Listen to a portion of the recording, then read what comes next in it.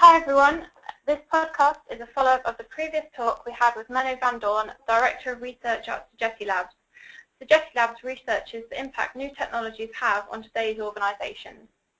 In the previous podcast, he explained the concept of disruptive innovations. Building upon the lessons from that discussion, we will now look at 10 design principles of new digital competition. We'll be looking into the face of the new competition, multi-billion startups, or unicorns, as they are sometimes known, exploring what makes them so special and highlighting what we can learn from them. So hi Menno, thanks for doing the second podcast for us. Hi Samantha. So a new Sogeti Labs report, new digital competition, what do we mean by that phrase? Well, I can tell you we had a long discussion about one word in the title. It's called New Digital Competition and not the New Digital Competition. And we chose for New Digital Competition because it's more about the rules of the game that are changing, and everybody, also the traditional players, can play that game, whereas the new digital competition directly would draw all the attention to all these new players. So we really wanted to sketch this out as a new game and not just giving the new competitors a face. And of course the word new means that there was also all digital competition. I think we're all aware of that. But they're doing things differently, that's the reason. Okay, brilliant. So what are they doing differently? What makes them so special? Well, there's some funny things about them. So first of all, I would say what we can learn from them, that you can be successful in a market of let's say money, food, cars, hotels without owning them, which is quite interesting. And of course we know the examples. But the fact that there's a new breed of players that use the assets of others, parts of them being the shared economy. Well, that's definitely one thing that makes them special, but there are many more, and there's many more to learn from them than only the effect, I would say. Yes, and I think I read something quite interesting the other day about new companies like the ones that you're talking about, that they don't have their own assets. For example, Airbnb is completely built upon people sharing their own homes. Uber, of course, is taxi drivers all working together under one company umbrella. So it really is a very interesting kind of stance and a way of operating, isn't it? Yeah, it is. And as you mentioned, so these are the examples that most of the people know. But it could be any asset. I mean, you don't need to have a kitchen to be in the food business, for instance. There's a famous, at least in Dutch it's famous, it's called thuis afgehaald, where people share their dinners with other people. And the assets that thuis afgehaald is using is everybody's kitchen. And it's a fantastic concept. And there are many of, I've looked at my own neighborhood. I live in Utrecht. And there are at least 30 of them in my direct surrounding where I can knock on the door and get a very good meal.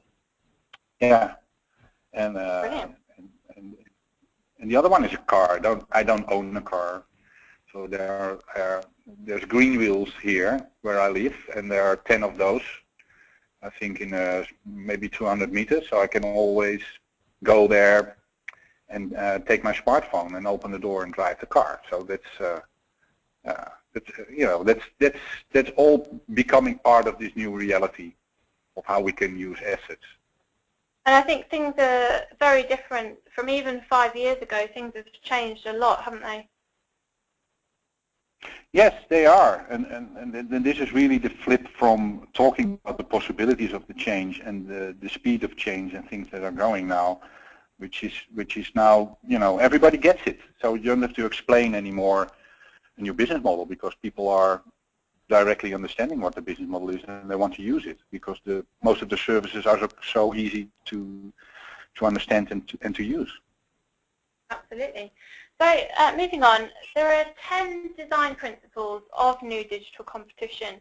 Which, first of all, what are they, and which is the most important for success in your opinion?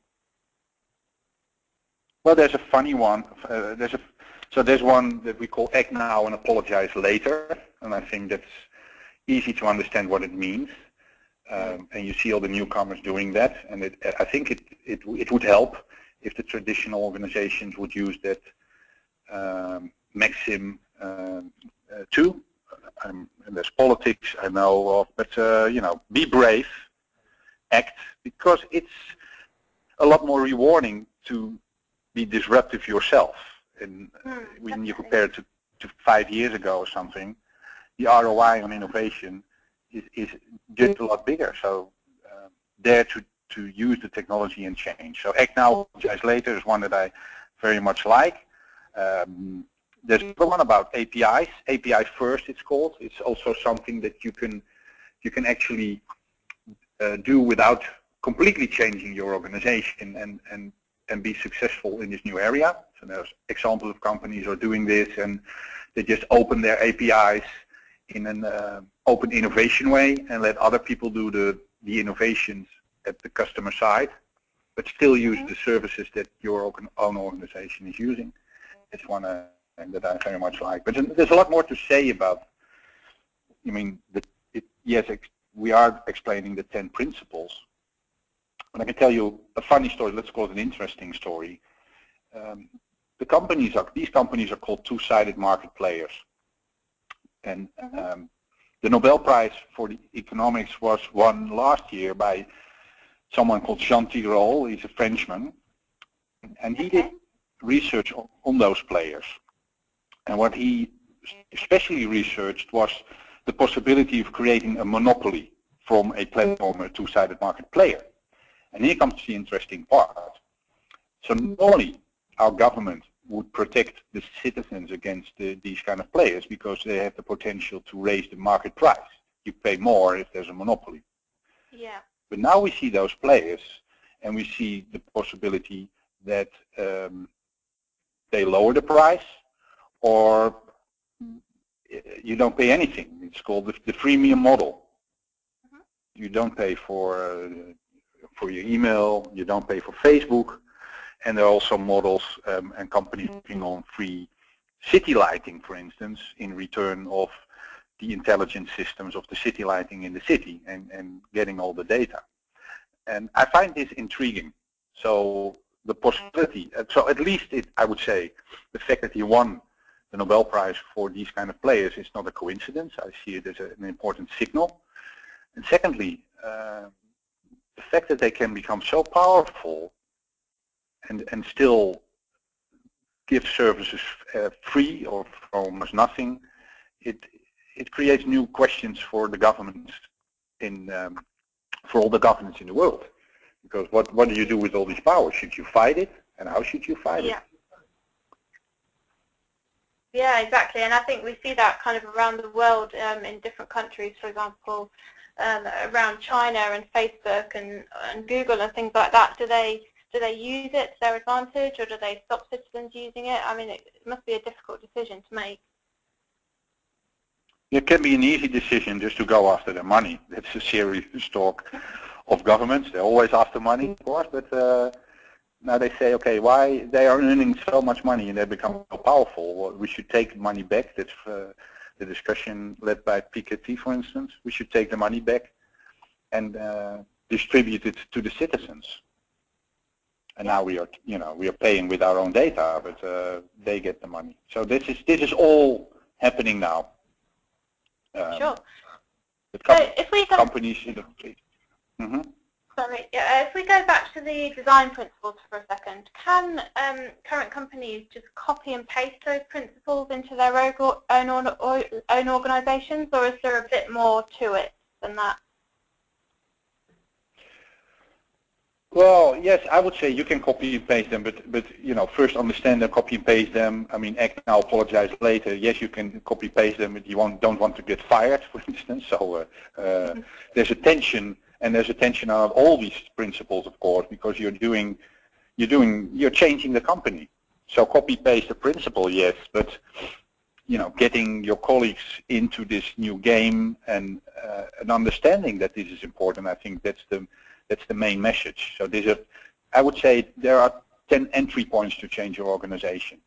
That's maybe a better formulation of this list. Yeah, but the overall is, of course. Sorry?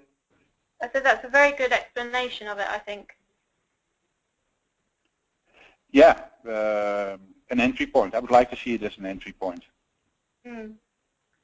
Great. So in your mind, what is the main difference between the newcomers and the traditional players?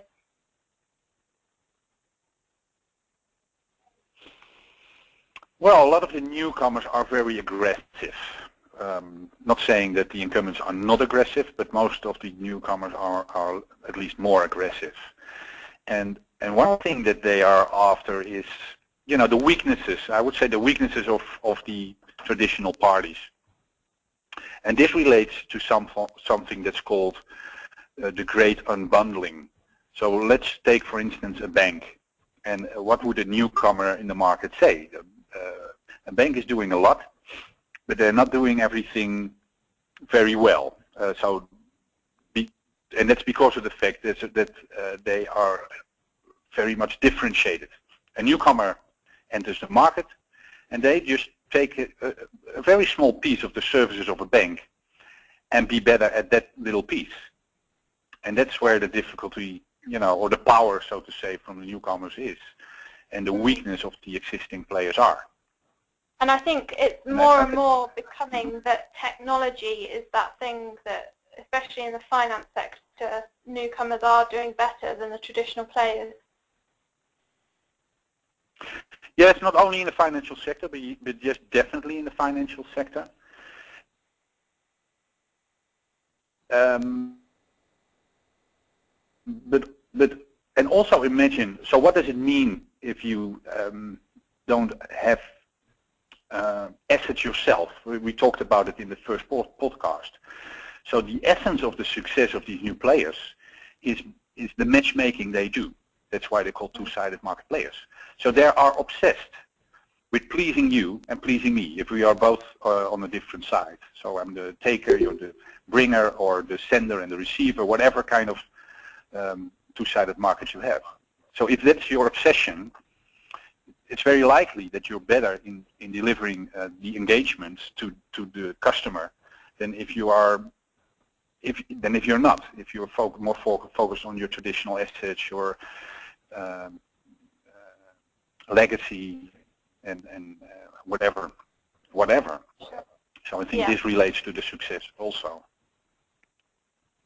Okay. So if we think about all of this and do a little recap, what's your final advice? What should the establishment do?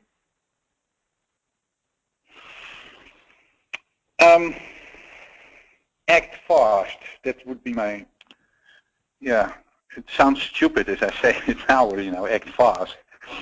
But, if it all boils down to this incredible speed of innovation, and, the new market models are called shark fish, for instance, or big bang disruption, and all these words, these new words that we are using on the possibilities of technology are related to speed. Now, speed in itself, combined with stupidity, of course, is not a very good thing. So you have to act in a clever way. If you don't act, it's just an invitation to become irrelevant. And if that understanding has been in your organization, then you're well equipped, I would say, to become at least a faster mover than you are. And by the way, this is a general, I would say, a general advice to every organization, our own organization, whatever. Of course, absolutely. I think that concludes this podcast really nicely, to be honest. So thank you, Menno, very much. It's been great talking to you today. The full Design to Disrupt research reports can be found on the Sogeti.com website. Thank you for listening.